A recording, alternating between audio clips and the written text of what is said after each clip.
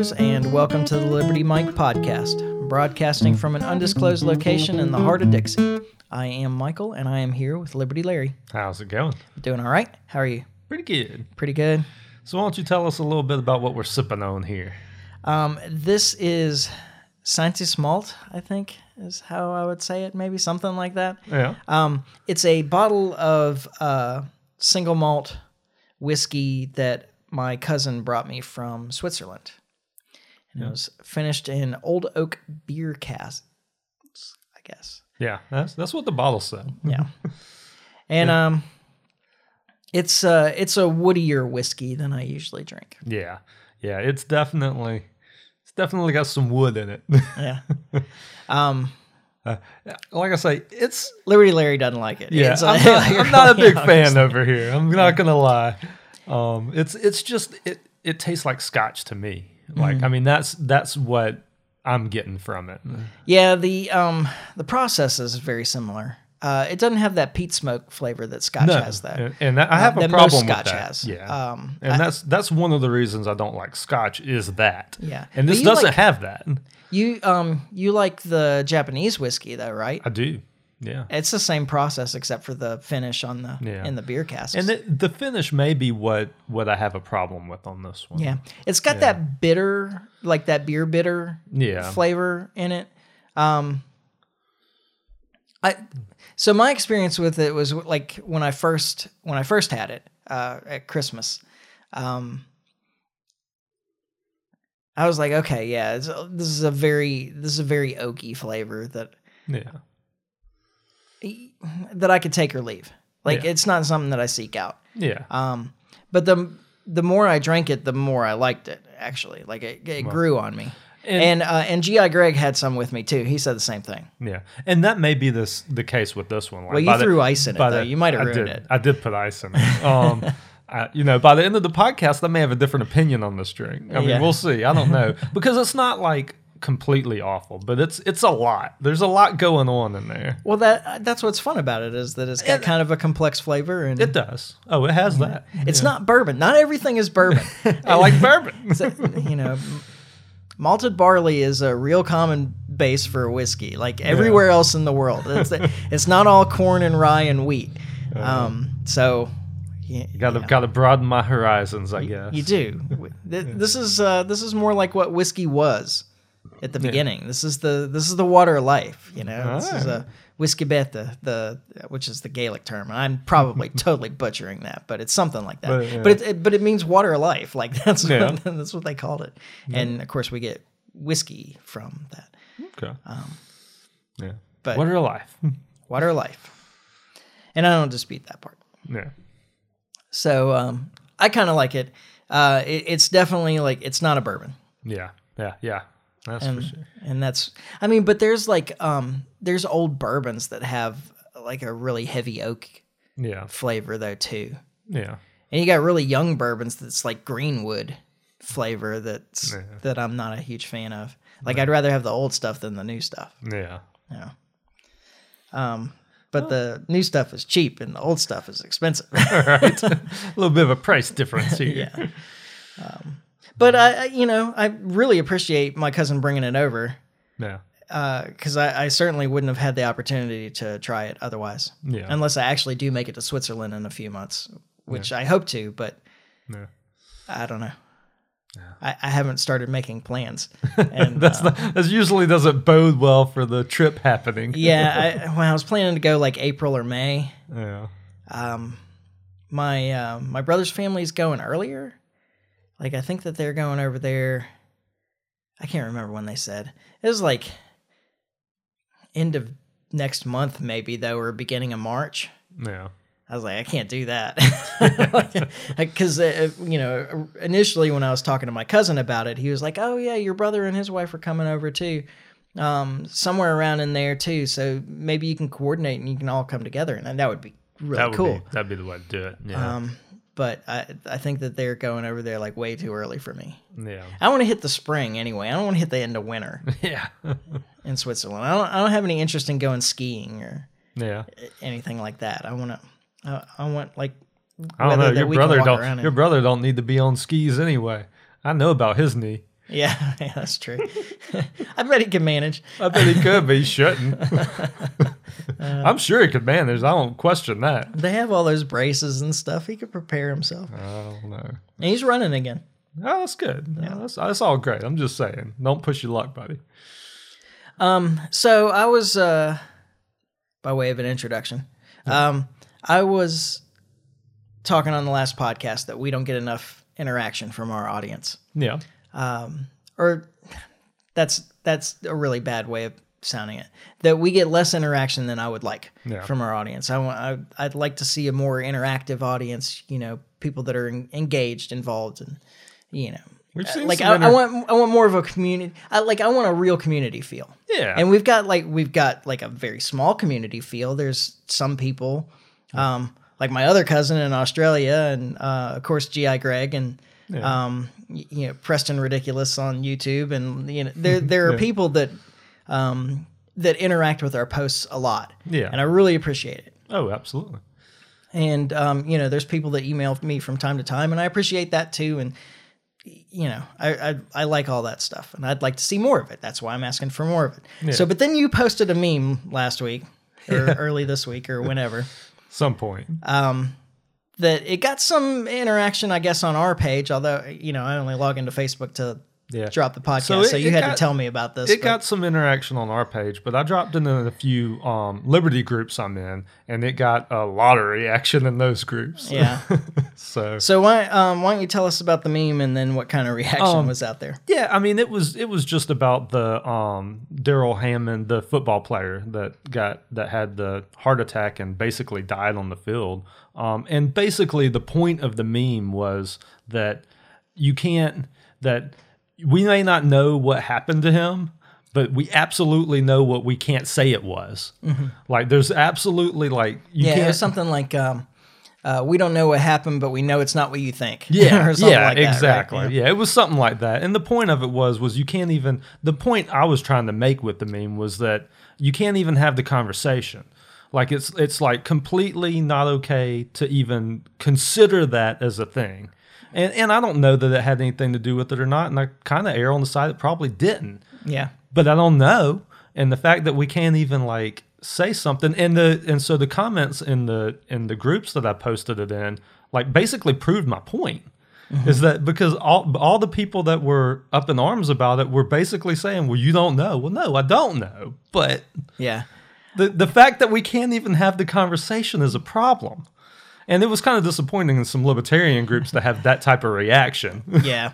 I only read a dozen or so of the responses or the comments, and but the one that I liked the best was, well, we know it was definitely either climate change or that terrible bastard Putin or something like that. Yeah, right. Which I thought was really funny. That was a good response. Absolutely. There was a lot of good responses. Yeah, there were. The ones that I looked at, the vast majority of them were responses that I could get behind. Yeah, yeah. One way or another, either jokes like that or commenting on the suppression of information. Yeah. And then there were some that were way out of line with that. Yeah. Like one of them was something about crazy libertarians, screaming into the void about the jab while your family and friends is trying to distance themselves from your crazy ass or something like that. Well, and I was like, wow, that's interesting. Yeah, there's and anytime you go there, you have a comment section with something that like this. People immediately almost go to personal attacks, and there were a couple of personal attacks against the page. I say personal attacks, but you've got liberty in the name of your thing and blah blah blah blah blah, that kind of thing. And it's like, man, it's just a joke, man. Yeah. Well, I started really digging into this. I went down a rabbit hole on this thing, because I am interested in the aspect of it of the way it's being presented. That we don't have enough data to know the cause, but we know certainly what it's not. Yeah. Which doesn't make any sense. It's not very scientific. Yeah. To rule something out without data one way or the other. And I don't think that it's unreasonable to ask the question. Well, that's my whole thing, because I mean, I don't know one way or the other. I don't know that we'll ever know one way or the other, but I know this: if it starts happening more and more, what have we changed in the past couple of years? Yeah, and I don't know that it will happen more and more. And I hope it don't. But yeah, it's okay. Well, let's get into some data, though. Okay. All right. I'm not sure what order to address this, honestly. Yeah. And it's always good to start with data. I have several clips from Fauci's appearance on the Takeout, the Takedown, I don't know, whatever that CBS show with Major something or other. Major Garrett. Yeah. Because they threw Fauci out to do his thing with this. Yeah. Well, and other things too, I guess. But I thought he retired. I thought we were done with this man. Hey, once you're part of the system, you're always part of the system. Right? But I started looking through data because I remember some events of strange cardiac events and so forth. I was a basketball player growing up. I'm not very tall, so that may be a surprise. But you were pretty good. I was pretty good. I've played with you. You're way better than me. Yeah, I played all through high school, and I got recruited Division III college, which isn't really that big a deal. But I was only looking at Division III schools, so you had my height, you would have probably been able to do something. You're like an inch taller than me, and it's a big inch. Whatever. Anyway, and the one I remember was Hank Gathers.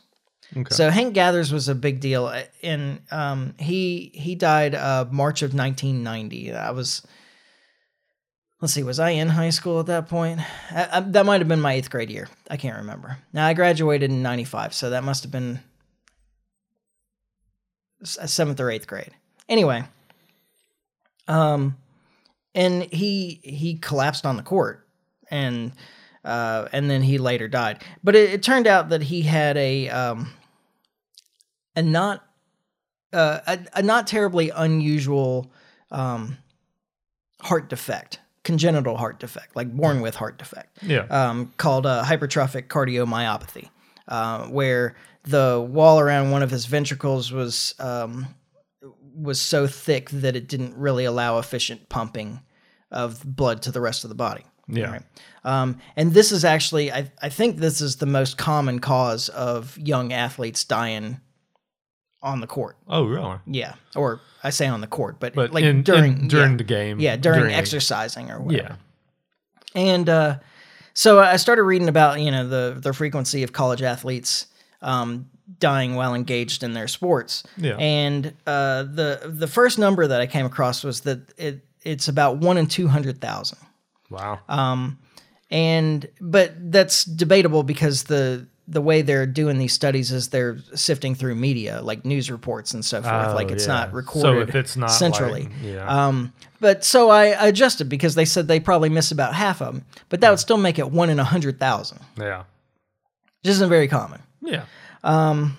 And almost all of them showed some previous signs that there was a problem, like losing consciousness while engaged in physical activity beforehand. And something I've wondered, like with athletes, particularly like the NFL in particular, like do they not do some kind of... They do extensive screening. I would think so. Yeah, and all the professional sports, they do extensive screening. Yeah. They didn't, at the time the Hank Gathers died, they didn't do a lot of screening in college, but I think that most, at least Division I schools do now. Yeah.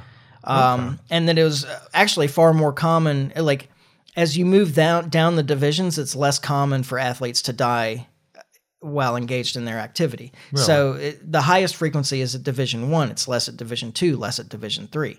Yeah. And the idea is that like the intensity of the exercise is higher at the higher levels. They spend more time doing it. They're, but, and that's probably another thing that I found really interesting about it is that by far the most frequent occurrences are in basketball players. Yeah. And there were a whole bunch of, there was a whole lot of reasons given as to why that might be. Mostly it's about that it's start-stop. But unlike soccer, where there's a lot of jogging and halfway moving down the field and so forth, in basketball, shorter court. It's a shorter court, and but the main thing is that you're going from full out to stop, full out to stop, full out to stop over and over and over again. Yeah. And so there's this, it pushes your heart rate up, and then your heart rate gets to drop, and then it pushes your heart rate up again, and then your heart rate gets to drop, and you're doing this constantly throughout the game. Messes with you. And I was going to say, as far as them showing some signs before, Hank Gathers was aware that he had a dysrhythmia. Yeah. And he had been taking some medicine, and there's some evidence that he stopped taking the medicine because he thought it affected his performance and things like that too. Yeah. So then I went to some other sources, and I found a 2004 study by Eckhart, where they were going through military recruits. And the military, of course, keeps much more careful records about what happens to people. They're enlistees, yeah. And so it was, male and female exercisers, like people that you expect to be in reasonably good shape, aged 18 to 35. And the frequency was surprising, that they had something like 1 in 15,000 experienced a sudden cardiac arrest. Really? And then as far as the screening is concerned, it may not matter because the military showed that even with EKG and ECG screening, it didn't seem to affect the rate at which this happened. Yeah. And 1 in 15,000 is actually a lot more than I would have expected. Yeah. So the idea that it may have been some, there's definitely a lot of reason to believe that there was something natural that caused this. That happened, yeah. Yeah, in the case of this guy, Hamlin? Yeah, I think so. All right. Daryl Hamlin? I sure. DeMar, I think. DeMar Hamlin, yeah. As much as I've heard that name, you think I'd remember it. No kidding. And so, what they've been talking about, those Commodia cordis. And I guess I want to get into Fauci's thing first, and then we can address, address their most used excuse for this. All right. I guess. And I'm not sure where to start with this. I think we just start with the question, right, where Fauci is asked about this particular event. And, okay. Actually, no, you know what? Here's where we're going to start. We're going to start with them asking the question that really matters. Okay. Which is where Fauci is actually asked about, there is, and this is an amazing concession from the media, I think, at this point, that there have been cardiac events that seem to be related, maybe possibly, to the vaccine. Yeah. Which is, this maybe a reason that people might be asking the question about whether the vaccine contributed to this disaster in the NFL. Yeah. And so let's start with that, because that's kind of this is as close to an antagonistic media event that Fauci has ever had to deal with, as far as I know. Yeah. So here we go. All right. Shred of evidence, myocarditis was related to vaccines. It is a heart issue. I'm not a doctor. You are. That's a shred of evidence. A very small shred, right. And explain how then this can get conflated. Of course. In a very, very rare case, some of the mRNA vaccines can cause a self-limiting, almost invariably benign, inflammatory response in the heart, which generally resolves in a very short period of time. It is very, very rare. When you compare that with the negative effects on the heart by myocarditis or pericarditis, which is inflammation of either the heart muscle or the covering of the heart, and heart failure and heart medical problems, overwhelmingly COVID itself causes that in a dramatically higher rate than the relatively benign, mild myocarditis that you might have with a vaccine, which is very, very rare. So I guess first to address the idea of the COVID itself having a dramatically higher rate of cardiac events than the vaccine. Yeah. That's debatable. Well, Okay, so that's debatable at best. But even if you grant that premise, okay. that would be an argument if the vaccine prevented you from getting the infection. Yeah, well, that's kind of where I was going to go. So you're talking about a situation where I'm going to get this vaccine and increase by whatever, even if it is mild increase, my chances of myocarditis. Yeah, so I'm going to increase my chances with the vaccine, and I'm still probably going to get COVID, and increases my chances again. So how much am I going to increase my chances of having heart problems here by doing both? Yeah. When I could just do one, I could just get COVID. Yeah. Well, I mean, that's not exactly how it works. It's not a compounding effect, I don't think. But okay. Well, I mean, maybe it's not. I'm just saying. But the argument is there, though, that if you have a chance of getting myocarditis from getting from getting COVID, yeah. And you have a chance of getting myocarditis from getting the vaccine, then, and the vaccine doesn't prevent you from getting COVID. Yeah. That by getting the vaccine, all you've done is increase your chances of getting myocarditis. Yeah. Because even if it's not cumulative. Yeah. Because, you may or may not get COVID. And if you do, you have a chance of getting myocarditis. Yeah. But if you get the vaccine, you definitely have a chance of getting myocarditis, right? Whether you get COVID or not. And if you get COVID too, and you can still get COVID. Yeah, exactly. And as far as I can tell, there's not even any evidence that says that you're less likely to get COVID if you get the vaccine. Yeah, they've abandoned all of that. I mean, the media straight tells you expect to get COVID basically now. Yeah. I mean, so you have a chance of getting COVID no matter what. Yeah. Which gives you a chance of getting myocarditis. And if you get the vaccine, you just guaranteed yourself a chance of getting myocarditis. Yeah. So the argument doesn't hold anyway. And then, like I said, I think that there was a study, and I didn't have time to really dig into this. I think there was a study that suggested that cardiac events were more likely with COVID than with the vaccine. But there's been studies that have come out since then that are questioning that data. So especially you have a dramatically higher chance. That's just a lie. That's overstated. Yeah.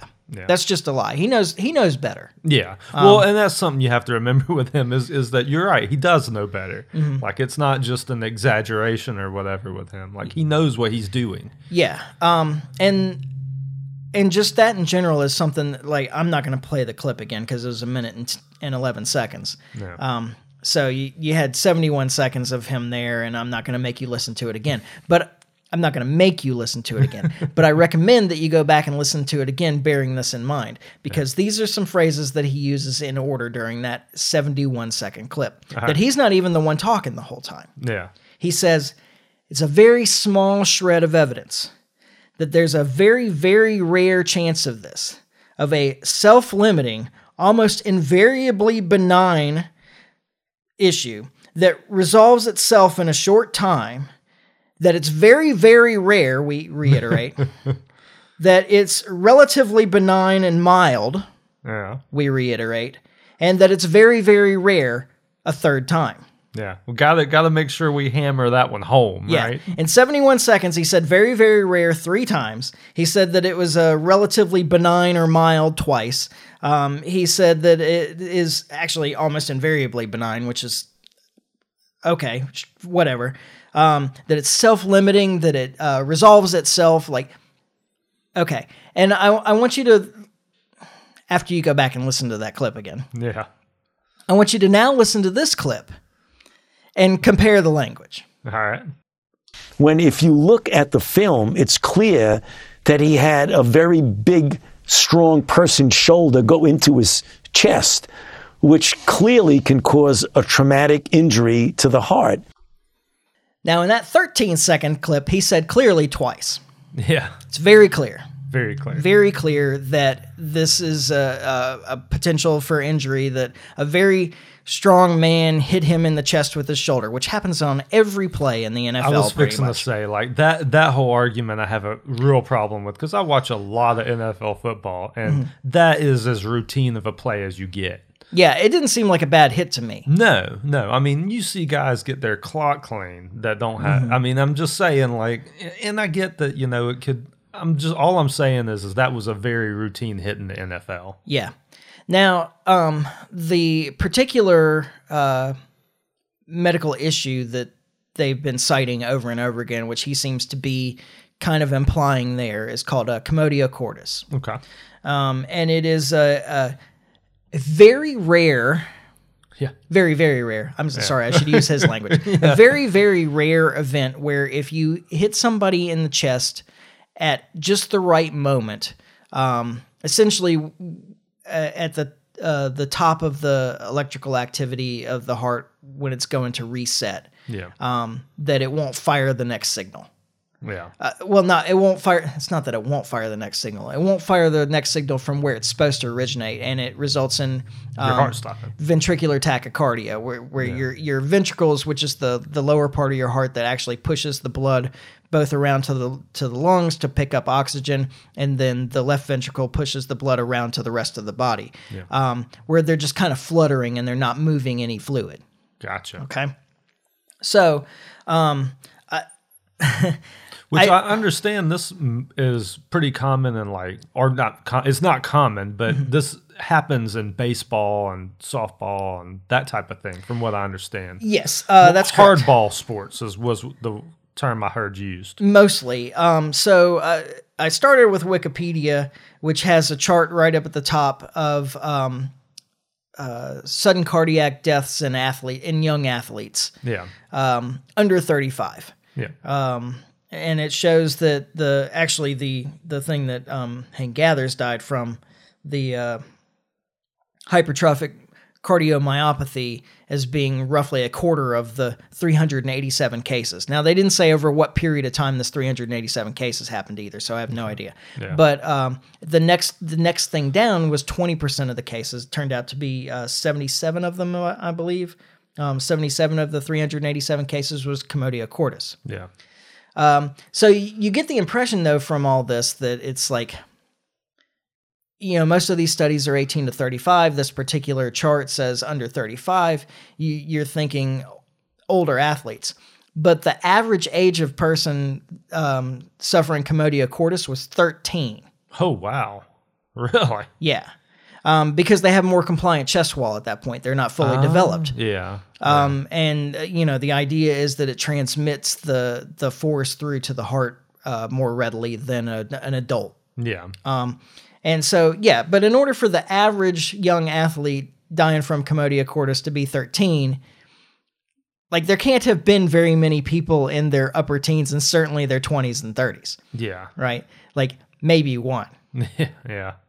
And so this is exceedingly rare in adults. Yeah. And the most common cause is hitting the chest with a baseball or a hockey puck. Hockey puck. Lacrosse was the other one that came up. Yeah. And then very rarely fighting sports like karate, that lucky kick, punch or kick that happened at just the right moment. Yeah. And what I found interesting is that I had moved beyond Wikipedia at this point. I was reading a New England Journal of Medicine article about this. And what I found really interesting in the article was that when they were identifying the most common causes of this, they said, or high-speed collisions, like when two outfielders run into each other chasing a ball. Really? Now, the reason I found that particularly interesting is because they said high-speed collisions like two outfielders. They didn't say like tackles in football. Yeah. Which you would think if that was something that had come up at all, that would be and football's different because, there's a lot of rough, hard hits in football, but they're also wearing so much pads and whatnot. Like, these guys are padded up. Yeah, the chest protection that they have in football now is insane, yeah. So, like, the suggestion that it's very clear that this is a more likely cause is just fallacious. Yeah. And I find it really interesting that the cause that they don't want you to think about is very, very rare. almost invariably benign, blah, blah, blah, blah, blah. Yeah. And it's very clear that this could have caused it, when this event is actually far more rare than the one that they're talking about. Because studies now are coming out, whether reevaluating the data on vaccines, that are suggesting something like 1,200 out of every million people have some kind of serious adverse event. And that sounds like it sounds like a small number, 1,200 in a million people. But that's 1 in 800. That's less than 1 in 1,000. I was going to say, yeah. I mean, I don't... Or, I'm sorry, more than 1 in 1,000. It's 1 in 800. Them are odds I ain't wanting to play. Yeah, I mean, it's 0.012. Yeah. I mean, you start getting into, like, I mean, how many people do you know? And just as a side note, they pulled vaccines off the market with far lower, like orders of magnitude lower adverse event rates. Yeah. So... Anyway, I guess I'm just trying to point out here that what they're trying to suggest to you is the more likely cause is actually statistically a less likely cause. Yeah. And that's not to say that the vaccine caused it. I have no idea. No. I'm just frustrated with the way that this is being portrayed by the media, the question that you're not supposed to ask. And that's why this clip from that same interview is really interesting to me. And I want to go ahead and play that one. All right, let's hear it.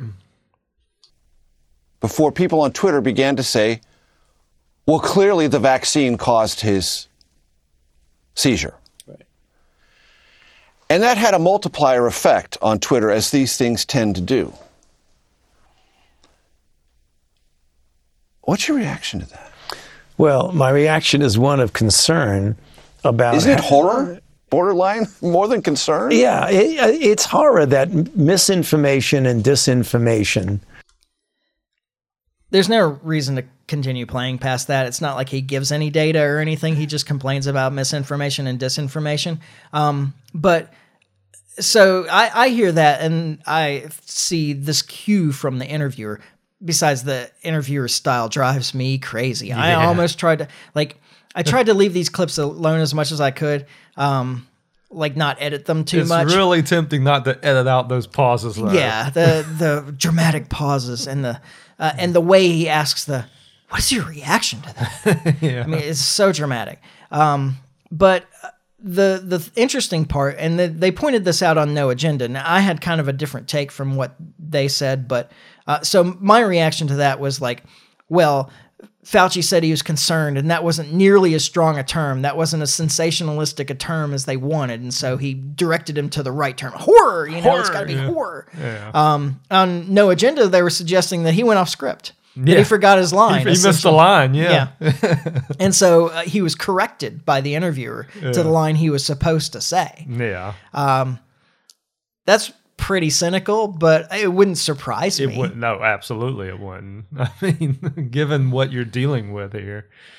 And so something that I want to point out here is that what I've tried to do so far is provide some data to give you context on this. Yeah. And Major, whatever his name is, Garrett, right? Okay. Major Garrett asks Fauci towards the end of this section of the interview. Man, and I really fell in on this interview. Like this was an hour interview or something like that. 45 minutes an hour. That much of that? I skipped through some places because I just couldn't stand it anymore. We could have easily done an entire episode just on this interview of Fauci, like tearing apart all the stuff he had to say. Yeah. Why people still... Anyway. So Major Garrett asks him a very clear question about this, about the science of this. And I just want to play this to contrast with what we're trying to do here. All right. And I'm drawing your attention to the contrast before we even play it, but of course we'll talk about it afterwards. All right.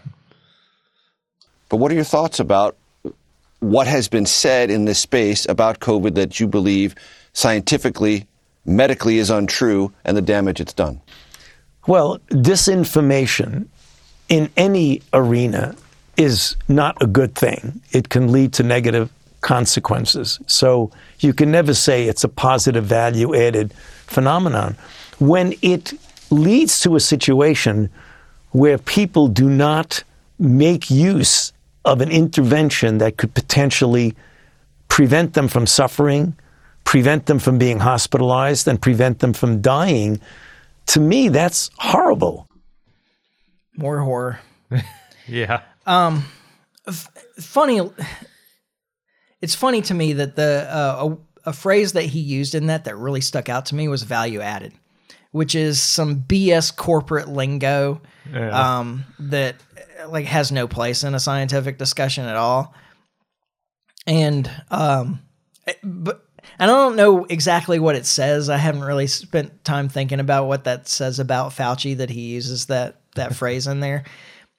But I think it says something. Yeah. There's something important in there. Like he's a pitch man, not a scientist. Yeah. And but the main thing that I wanted to point out there was there are dozens of crazy misinformation, disinformation theories out there in the public space Examples that he could have used. Yeah. Yeah. What was the one that you were telling me before the podcast? That the vaccination was in preparation for the aliens coming. Like they needed to vaccinate the population because they're going to bring some disease. Like, I don't know. I mean, there's some crazy stuff out there. Said something about alien DNA in it. Yeah. Maybe. I don't remember. I mean, there's some crazy stuff out there is the point I'm making. That they're magnetic, that there's metal filings in them, and that it was an injection of nanobots. And like, there's all kinds of stuff that he could have used as an example of the ridiculous misinformation, disinformation out there. Yeah. But he gives not one example when asked directly, what information out there of misinformation or disinformation do you think has been most damaging? Yeah. He won't give an example. He doesn't give a single example. He completely evades the question. And I think that the reason is because there's nothing he can say that he said before that hasn't turned out to actually be true. Well, what I take that means all of it's true. Come on. There is alien DNA in those. I'm telling you, man. In those vaccines. I just find it interesting that from the standpoint of a scientist and a physician, and I was thinking about this the other day too, as I was listening to this interview, and I was getting really frustrated listening to the interview. And I thought, what a strange world that we live in, that I can say absolutely truthfully that I have treated more patients than Dr. Fauci has. Yeah. And I have killed fewer than Dr. Fauci has. I mean, like, that's a completely true statement. Yeah. I know. I treated more patients on my first day as an EMT than Fauci did in his entire career. Yeah. And I think it's not unreasonable to ask the question as if I killed fewer patients in my entire career than he did on his first day. But right. I don't know about that one. Yeah. But the rest of it I'm sure of. Yeah. And it's amazing to me that this guy is looked to as the paragon of science. Yeah, he's Mr. And Science. Health information. Yeah. Yeah. And nobody's listening to me on this. Well, a few of you are. Thank you. I appreciate that. Oh no, we've got a little following. Come on now. I don't know. It's frustrating. It's frustrating to listen to. I can't believe that anybody's still listening to this guy at this point. Yeah. And I can't even describe this man. Like, he's the most horrible man. I was like trying to think of a word that I can use on the podcast. Yeah.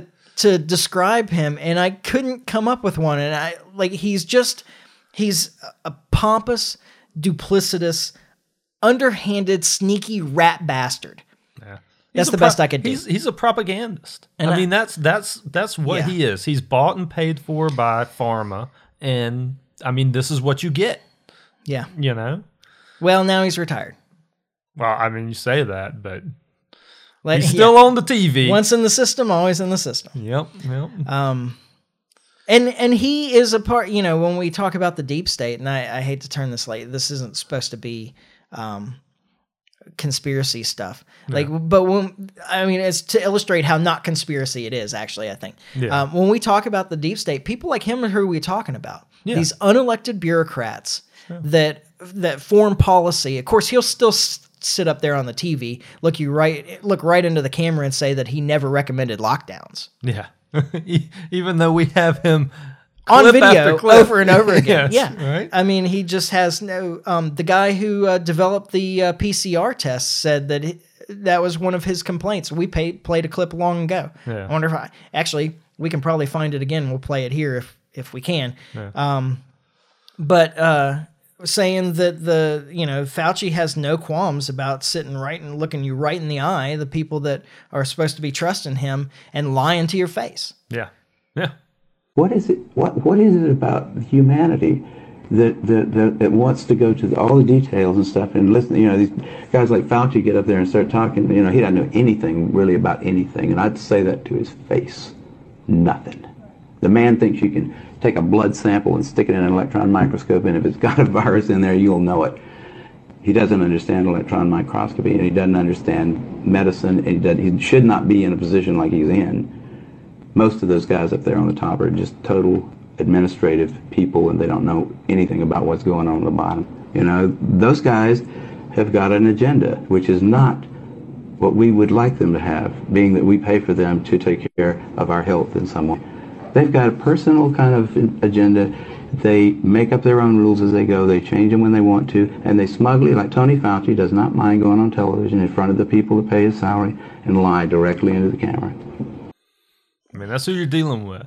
Yeah. So we spent, we had different plans for this podcast, but I really got stuck in this. This stuff. wasn't what I came over to talk about. I know. Which it's fine. Well, we can just call back a little bit to the last podcast, I suppose. Of course, the night that we said that they still hadn't found a speaker, they finally decided on a speaker. Yeah. Yeah. This isn't really that interesting to me, except that they wouldn't let people leave until they'd finally made a decision well after midnight Friday, so Saturday morning. Yeah. Wouldn't let these congressmen start their weekend, made them stay until whatever time, 2, 3 in the morning, whenever it was that they finally came to a vote. And I find this really interesting that they feel like that is an issue that's important enough for them to stay over and come to a decision on. Absolutely. Not things like dealing with homelessness or the opioid crisis. Yeah. Or even terrorism in the world. Immigration. Like things that affect, us. Everybody. The real people that they're supposed to be representing up there. Yeah. They would never put that kind of time. They would be like, no, we're not eating into my weekend to deal with this. Yeah. But in order to appoint a speaker, they'll go through the night. Yep. On the weekend. Yep. And that's just kind of unreal to me. Yeah. Now, and I can't remember the guy's name, but now that we have a speaker, McCarthy, yeah, no, but the guy that lied, done all the lying. Yeah, George Santos. Yes, he's back in the news again. Now that we have a speaker, all of a sudden I heard like 3 reports on him yesterday, talking about they're not going to lay him on any committees, and they're calling for him to resign, and his own party's calling for him to resign. Yeah, and a bunch of politicians just. It was really interesting listening to him talk after the podcast we had where we talked about, the important lies versus the lies that he told. Yeah, I thought of an even more important one afterwards, too. Yeah. That every single one of those guys not only lie about this, but they actually take an oath when they take office to protect and defend the Constitution of the United States of America. Yeah. And they break that thing every single day. Every time. Yeah. Every time they meet. Yep. Every time they meet. Yeah. And that is a far more important lie to me than him lying about where he went to school. Yeah. But it was. Or even whether he's gay or Jewish or whatever. I don't care. Yeah. Exactly. Like, his demographics do not concern me. Yeah. It was interesting, though, listening to him whine about it. Yeah, I'm sure it was. So the topic we had planned to talk about. Yeah. On our local libertarian Twitter page, there was a post, something about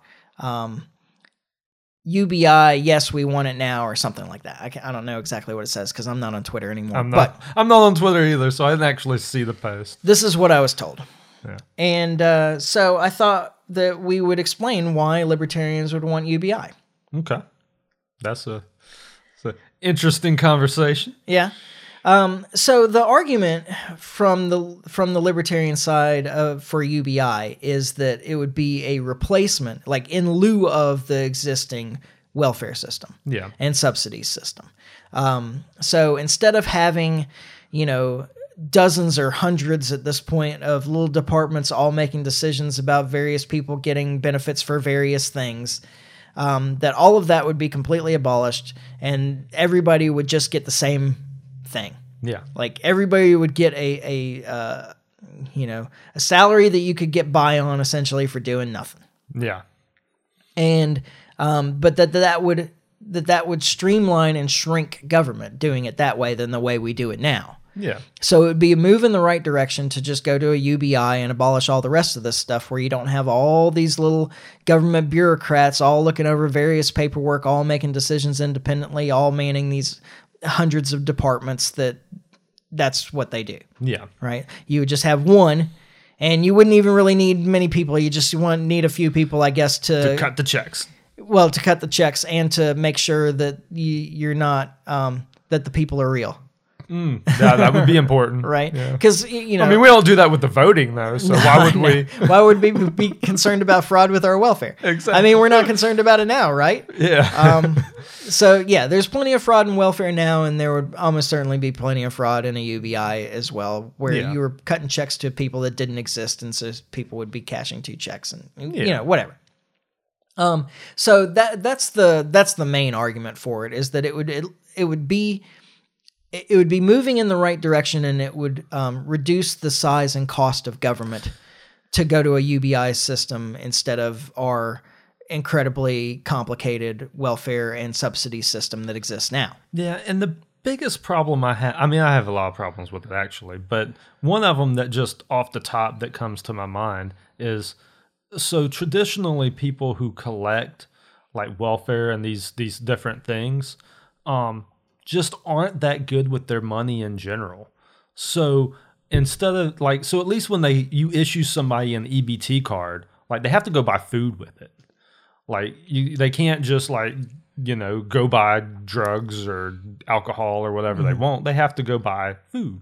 And so just issuing everybody a check, these people who are already in the position they're in because they're not good with their money are just going to be starving by the end of the month before their next check comes in. Yeah. And I don't know. I guess as a libertarian, that's their life. They can live it how they want. Mm-hmm. But it's not like you would get rid of private charity either, though. Well, no. Still, the argument I always make about that is that there's always somebody willing to help. Yeah. But the point I'm just kind of making is, it's kind of, to me, it's almost the difference between seeing a person on the street and giving them some money versus giving them a hamburger. Yeah. I understand your point there. Yeah. Well, that's where central bank digital currency comes in, where they can earmark the money that they're putting into your account so that it can only be used for certain things. Well, there you go. That's coming probably either way. So yeah. Let's hope not. I hope not. That's a hill to die on out there, everybody. We'll spend more time on that sometime. Yeah. But yeah, stand up against the central bank digital currencies. We don't want. Yeah, we no don't part want of that. Yeah. The other primary argument is that it will reduce costs. Yeah. Streamline government thing, which is that the majority of crime, particularly violent crime, is committed by people that are impoverished. Yeah. And so if you gave them the money they needed to live on, they would be less likely to commit crimes, and you could therefore reduce, police forces or just spend less money dealing with those kind of petty thefts and so forth that are engaged in by impoverished people. If you want to reduce the police force, legalizing drugs would be a quick way to do it. Yeah. You do all of those things through legalizing the drugs. Yeah, and then those people could actually declare their earnings too, and they wouldn't even need them. Yeah. So those are the two main reasons that I will probably specify minarchist libertarians would recommend UBI. Yeah. Now, the kind of nuance that's involved in that cannot be relayed in a Twitter post, unfortunately. As learned by the person managing our Twitter account. Yeah. Not anymore. No, yeah. Formally. Yeah.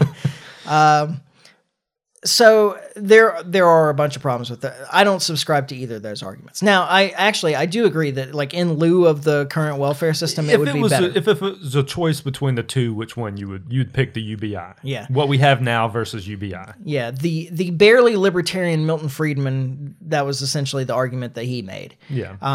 Now, I will echo Milton Friedman and say there's nothing so permanent as a temporary government program. Yeah. So I would suggest that a UBI would not replace all those things. It would be in addition to. In addition to, absolutely. But it still creates the same problems that various benefits create right now, which is the difference between, like, so.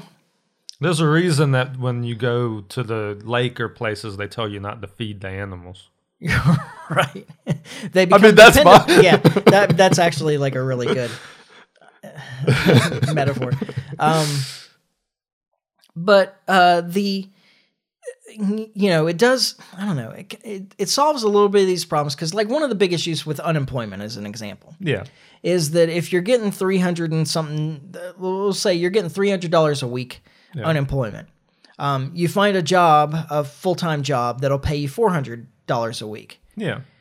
Well, you can either work 0 hours and get $300 a week or 40 hours and get $400 a week. So you're working 40 hours for $100 extra. Yeah. Or you can just keep the unemployment, go get a cash job, and leaving that out. We're trying to simplify. We're reducing variables here. All right.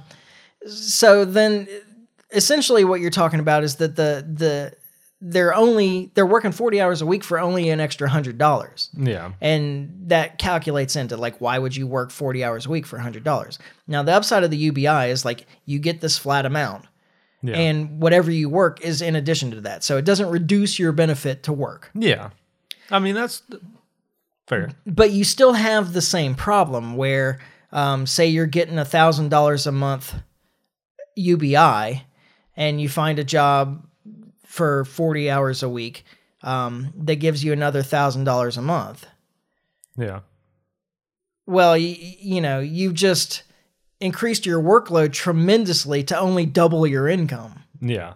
Right. So it still calculates into people like equation needing a lot more to be worth it to them to put time in. Yeah. Right. Of course, another problem is like, where does this money come from? Well, that's the big question, considering we're a destitute nation. Yeah, since we're $33 trillion in debt now or something. Like that, yeah. So people have to be taxed to pay this thing. Yeah. There's always people that want to work. There's always going to be people that want to be productive. Oh, absolutely. There's people that want to be above the fray. Like, they want to be the top end, and there's nothing wrong with that. No, absolutely not. Like, self-interest is not a vice. Yeah, exactly. Right. And in fact, I would say it's a virtue in a lot of ways. There are extremes, like everything in moderation, right? But so there are always going to be people that want to work, that want to produce, that want to do well. The question that I have is, do you want a society that penalizes that? Yeah. Yeah. Because that's essentially what like taxing people that are productive would do. Yeah. Absolutely. So you pay people that aren't productive and you tax people that are. That doesn't make any sense. Yeah. Like it makes sense in this weird way, I suppose, but it doesn't, I guess, contribute or enforce or reiterate the kind of ethic that we want in people. Yeah. At least that I want in people. And I think I think that sentiment is generally true. Yeah, but we live in a society that more and more is just disinterested in work. Yeah, that's definitely true. It's just the reality of what we live in today. Everybody thinks that they're owed. Yeah. Just for being there, I guess. And while I can sympathize to some degree, you're not. Yeah, right. I don't know what else to say about that. Yeah. In terms of the law enforcement aspect of the law enforcement argument, Yeah. difference in wealth is what creates that. Like, Yeah. But that's the idea, right? Is to make everyone at least a minimum amount wealthy. well, yeah, but not wealthy, like enough to get by is the idea. Yeah. That you can feed yourself and clothe yourself and get medical care or whatever. I don't know. Yeah. I'm not sure what their numbers would end up being. But the thing is that no matter how much you have, It's never enough. people are envious of people that have more. Yeah. Yeah. And people are not, because of this entitlement idea, people are not interested in looking at themselves and trying to determine why it is that they have less. Yeah. They just don't think it's fair. Yeah. Yeah. As far as the law enforcement and of it, like, I just don't see their UBI changing much there. I agree. I don't see it. I mean, and this is coming from somebody who thinks we need drastic law enforcement reform. Oh, yeah. I mean, like, not just law enforcement. I mean, it's that too, but we need drastic law reform. Yeah. To me, it's mostly courts. Courts are the where I mean, it's all interrelated. There's so many problems. Like, to try to unwind it is just it's all interrelated. But I think to me the biggest issue is that the courts benefit the state, not victims. Yeah. You know, the kind of no matter what happens, the victim continues to lose. The winners are only the attorneys in the state, no matter what. Yeah. And that's a system that is broken. It doesn't provide justice. Yeah. Oh, yeah. And so I think that's kind of the root of your problem there. Of course, I think privatizing law enforcement would be a tremendous improvement because then people would be more likely to be held accountable. Yeah.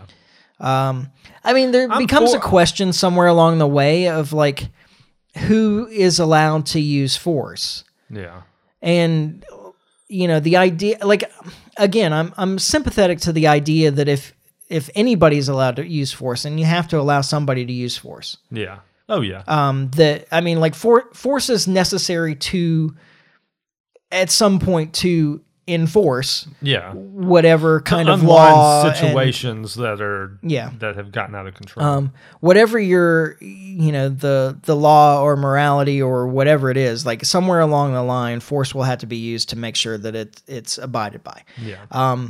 And the question becomes, well, who's allowed to use that force? And so I understand the idea that if anyone is allowed to use force, it should be the government. Yeah. You know, as long as the government is of, by, and for the people, like the ideal. Yeah. But it's not. Yeah, not even close at this stage of the game. Yeah, and so I don't know. This is a big topic to get into already an hour into this podcast. I was going to say, I mean, we can do a whole podcast on law enforcement reform. Yeah, I don't want to spend another half hour. Yeah, like it's gotten warm in this room, and I'm hungry, and. Well, and even beyond just privatize. I mean, privatize would be the ultimate goal, but there are things that could be done beyond that now to at least nudge us the right direction. Because I know for a lot of people listening, I'm sure they're thinking, "Oh, privatize!" Like, whoa. Yeah. Well, and what I always say is that what you have here is a system that's set up where the same entity creates the laws, enforces the laws, and interprets the laws. Yeah. And like you would never agree to a contract like that. Yeah. Where where the other party to the contract makes all the calls. Created the contract, interprets the contracts, and enforces the contract. Yeah. And I had somebody when I said that to my friend from college up in Tennessee. Yeah. He was like, "No, we agreed contracts like that all the time." I was like, no, we don't, because you can get an outside attorney. Like, I understand what you're talking about, that, you know, all these agreements that we make with software companies and so forth. Like, but the truth is, if there's a dispute, you don't have to use their attorney. Yeah, right. I mean, that's the kind of situation that we're talking about with government. Yeah. Now, you don't actually have to use their attorney, but the attorney that makes the decision is going to be paid by the government. Yeah. Yeah, exactly. And that's true with these contracts with software companies too. Yeah. Their attorney's not making the decision. Neither is your attorney. It's a government attorney that's making the decision. Exactly. So it's not all controlled by the same group. Yeah. So the only contract like that is your contracts with government. Yeah. So. And those are inherently unjust. Yeah. I would say. Yeah. I'm trying to think of an example where I'm wrong, but I can't come up with one right now. If you've got one, email him. yeah, if you've got one, email me at Michael@the_Liberty_Mike. And we expect to be back here next week. I'm going to go ahead and cut this off now before we where I'm closing. All right, so we're done. Yeah. I feel like we had a lot more to explore there. We'll explore it on a future podcast. All right, fair enough. Actually, we explore it from time to time on podcasts all the way through. So, we'll explore it on a future podcast. Not going to spend another half hour talking about justice reform in the U.S. Or UBI. Or UBI. I mean, do you have more to say about UBI? I don't really have any more to say about it. I kind of felt like you might, though. Well, I probably did, but then we got distracted. And I'm trying to think of how to come back to it. I would say just like the bottom line for our breed of libertarian, for the anarcho-capitalist or anarchist libertarian, the idea is that any kind of government subsidization of people is a mistake. Is more government interference in the market than you want, because any government interference in the market is more than you want. And so you are distorting the market by injecting this money in, however it's distributed. A redistribution of wealth of any kind like that is a distortion of the market, and it creates future problems. Oh yeah. I mean, we're already knocking. I mean, 33 trillion. Like, we're knocking on the door here. And it also just increases the power of government, of a central government, which you don't want. Decentralization is the key. Like, if you got a local, I guess I would have less problem with UBI on a more local level. If if a community has agreed on putting money into a pot and making sure that everybody has like some base level of income or whatever, okay, fine. If you agree to that, doing it at a national level is ridiculous. And I know that they do some of that. I think Alaska has essentially a UBI related to the state-controlled petroleum reserves or something. And that kind of brings me to the point I did kind of want to make is. So it wouldn't bother me so much if government ran on a surplus.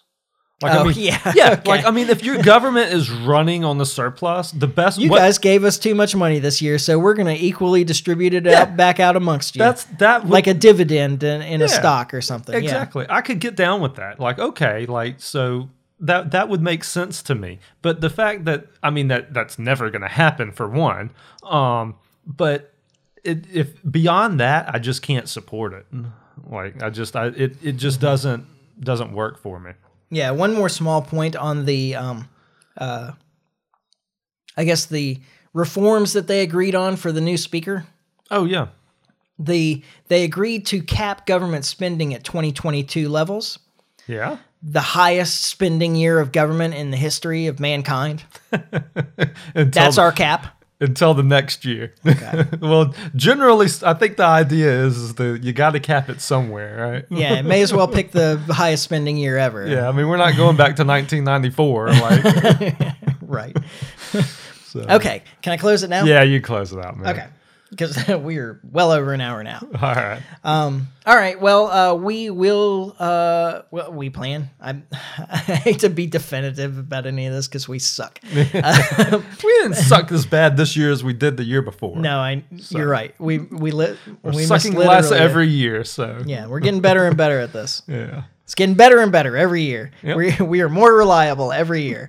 You'd hope so, as we're in our 40s and Anyway. We plan to be back next week. And in the meantime, you can follow us on Facebook. You can subscribe on iTunes, YouTube, and or Podbean. Like and share, comment, subscribe. You can leave reviews, and you can always email me at michael@thelibertymike.com. Blow it up. Yeah, may as well. May as well. Blow it up. Make me I want it to look like one of those comment threads I was in the other day. I don't know that I wanted to look like that. I was asked last night, like, do I check that email? And I said, of course, like, I got to keep track of my fan mail and my hate mail. Yeah, there you go. So either one can be sent to me. I read the fan mail, I trash the hate mail. So there you go. Just know you're wasting your time if you're hating. And we'll be back next week when we finally get this right. In the meantime, try to stay free. Life short, live free. Ciao. Later.